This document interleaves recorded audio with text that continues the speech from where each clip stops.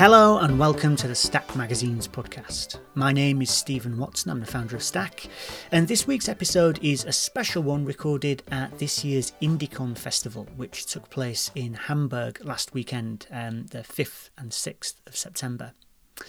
I totally love IndieCon, and at one point earlier this year I was pretty certain I was going to make the journey to be there in person myself. But with all the uncertainty around travel and quarantines, I decided in the end to give this one a miss. And I felt bad about it because the whole thing was themed around impossible magazines, focusing on the particular difficulties that independent publishers are facing at the moment. So while I was staying at home, people from all over Europe were coming together for this brilliantly defiant but still socially distanced celebration of print.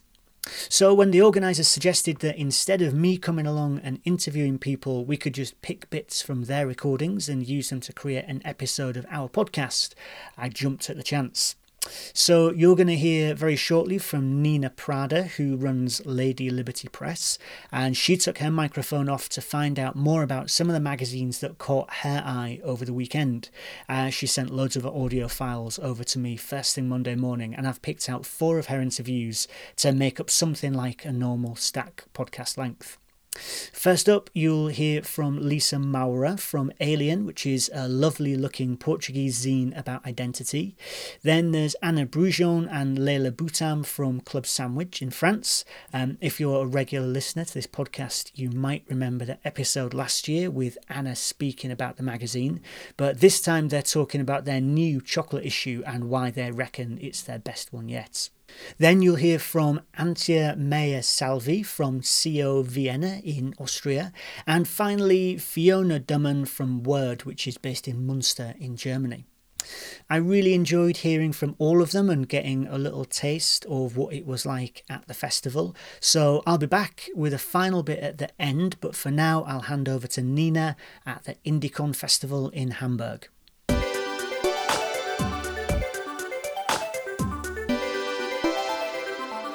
Welcome to IndieCon 2020. My name is Nina Prader, aka Lady Liberty Press, and I am not at a masked ball or masquerade. I am at an independent publishing book fair here in Hamburg at Oberhafen, and we're about to go and see what a COVID-friendly independent publishing fair looks like and talk to different artist book, zine makers and independent magazine makers.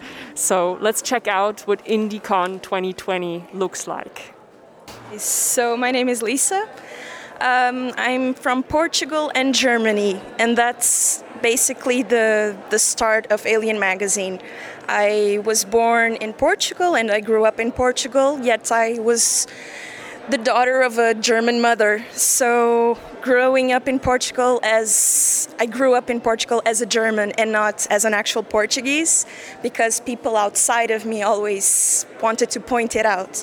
So I always felt this kind of existential crisis about it. And Alien magazine came out of this existential crisis as a therapy almost, in order to start finding people that are feeling kind of the same way as I am. And yeah, that's basically the nucleus of the whole idea. I can explain that alien in the English language means 2 things. It means both the extraterrestrial creatures that we see on sci-fi TV and films and books, but it also means it's a legal term to define immigrants, tourists even, so anyone who is from outside. So alien to me is basically we all are aliens. And if it is hard for us to sometimes understand that we are all humans, perhaps if we understand that we are all aliens to something, it might become a better message or an easier message to understand than that we are all equal as humans. I'm as independent as it can be, so I'm basically a one-woman publishing house. So my plan was to go to a bunch of fairs around Europe, maybe outside even, and they all got cancelled. So the way to get the message out was only through social media, but as an independent publishing house even, it all runs by me. So it's because I was also alone, I wasn't able to connect with other people to gather a more effective message via social media. So it mostly affected in the sense that I couldn't travel around and actually show to people and talk to people about it, rather than just a flip of a photo on Instagram or something like that. So this is the first number of Alien magazine. One thing that I found really interesting was the fact that, as alien is a term applied to legal terminology, I found a particular visa in the US that is called Aliens of Extraordinary Ability. So people who demonstrate a high capacity in their own fields, they can apply to this visa, and they actually get this nomination, sort of. So I've tried to kind of trick the idea of extraordinary ability, and I've tried to explore this in different ways. So I have, for example, the utmost alien, which is Albert Einstein, who was extraordinary in his own field and also an alien in the US when he immigrated there. There's also the story of this drag queen in Lisbon, which Lisbon, although a capital, it's still very conservative in some ways. And I explore a little bit that idea of being an alien in its own place. And there's also the story of Superman, who by definition is an alien and extraordinary. And also I explore the idea of its origins. So he was written by immigrants in the beginning of the 20th century in the US, Jewish teenagers that wanted to kind of outcome Semitism and all of that.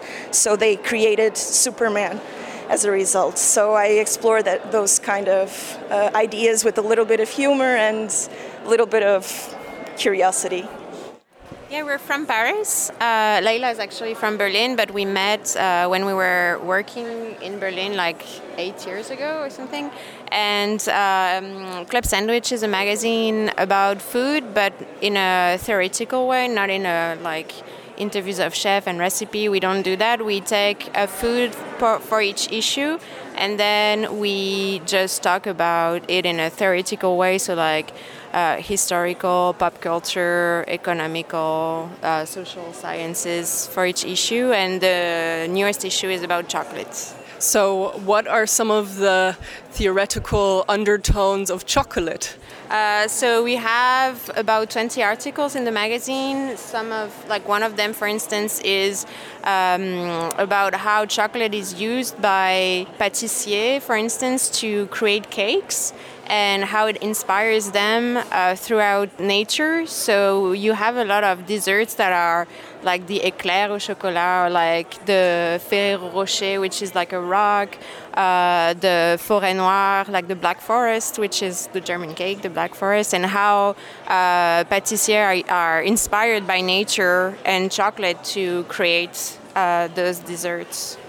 Yeah, there is also another article that speaks about the importance of chocolate in the military ration since the Aztecs in Mexico, where they used the chocolate and its caffeine property and energy property to go to war, but also in the Nazi era with the chocolate in the round box, and still today for the astronauts and in the ration of actually every military country.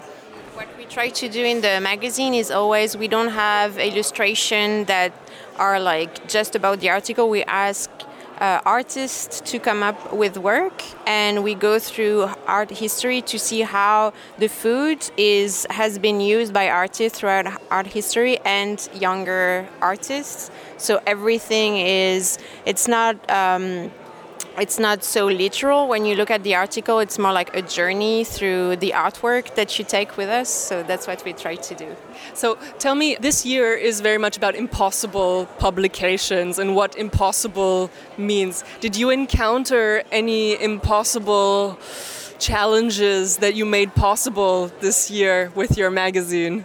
I think this issue we like to call it the doom issue for like several reasons, but it was years in the making. We had to do the pickle issue in between, so we've been working on it for like 2.5 years or something.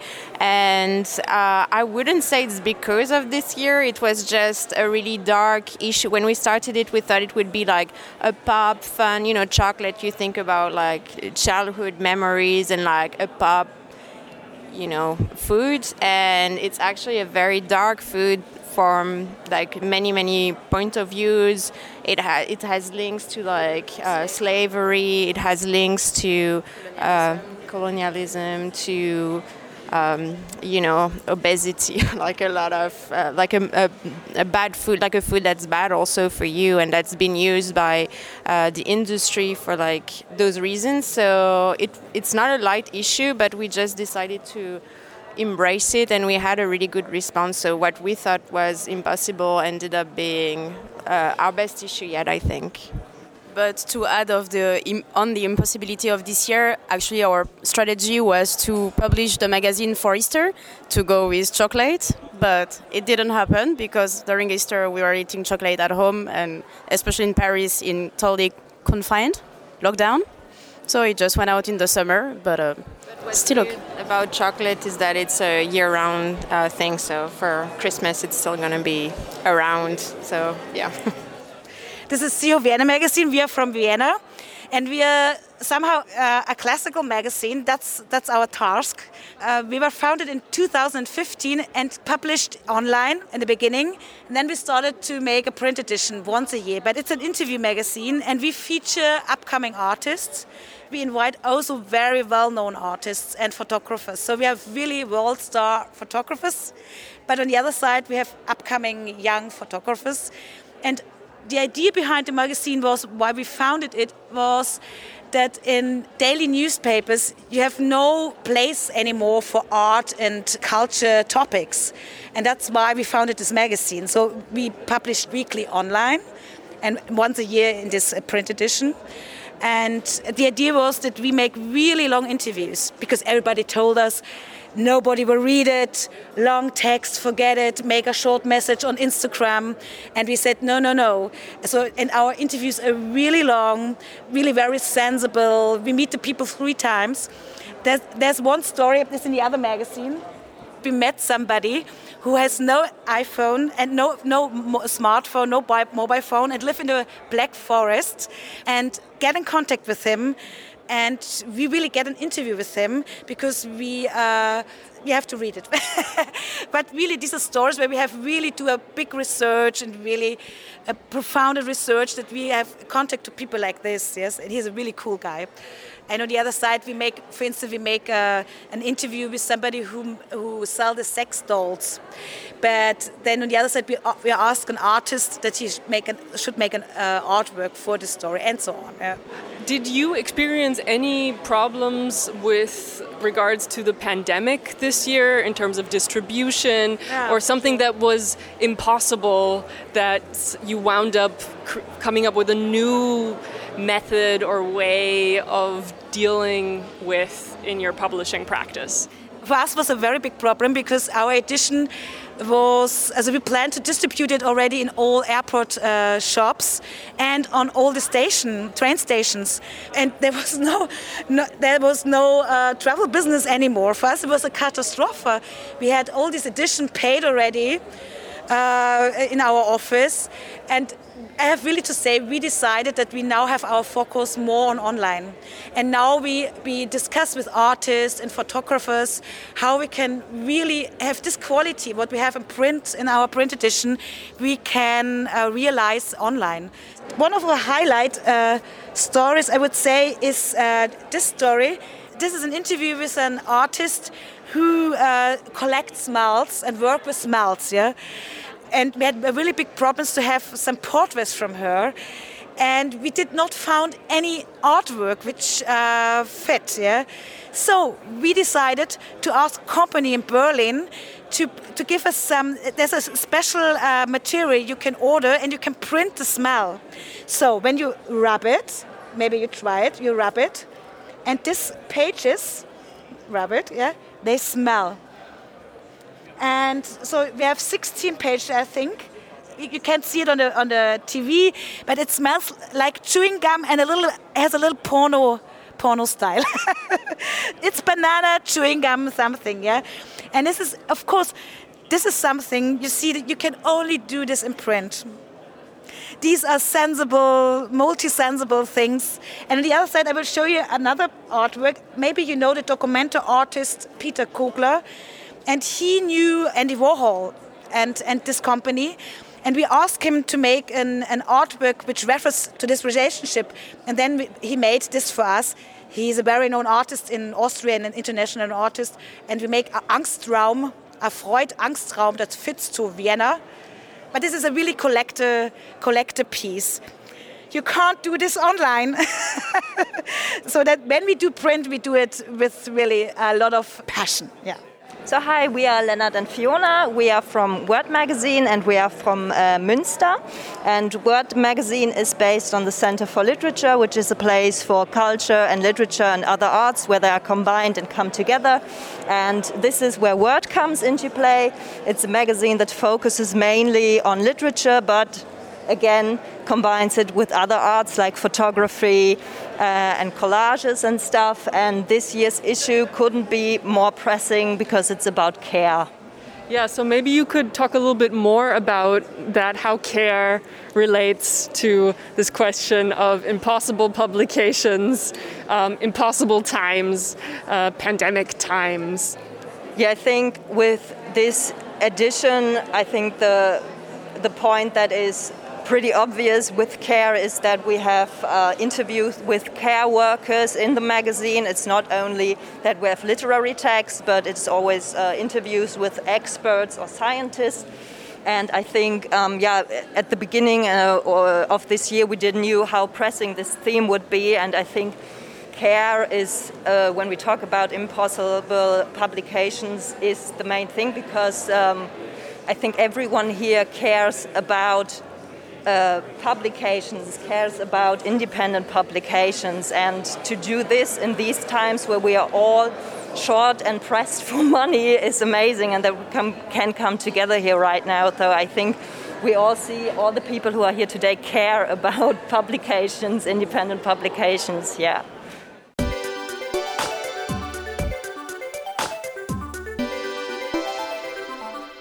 Okay, that's all for this week. I'd like to say thanks very much to Nina for sharing those interviews with us, and to Danny Steinmeier at Byte FM, who took care of the sound and editing. They filmed all those interviews and lots of others too, so if you want to see some of this year's IndieCon, just take a look at their Instagram page at IndieMags, and you'll find videos with all those people you've just heard from, plus a bunch of others too. As you could tell from the general sort of buzz in the background, they had a genuinely really busy and successful festival. So I'd like to say a big congratulations to the team at Die Brüder for pulling off this year's festival. It's no surprise that all the magazine makers in these interviews spoke about their passion for publishing, because that's pretty much always the thing that keeps these magazines alive. And I think IndieCon does a brilliant job of showcasing that enthusiasm and independent spirit and giving it a home for people to come and see it for themselves. I know that they listen to these podcasts, so good work, team. I really hope that next year's event doesn't need to seem quite so impossible in 2021. Remember, if you don't already follow us, please do that wherever you get your podcasts, and we'll be able to deliver our next one to you as soon as it's ready. Or, of course, you can take a long scroll through our archive, which has loads of conversations, maybe hundreds of conversations now, with independent magazine makers already waiting for you. Thanks very much for listening to this one, and we'll be back with another episode next week.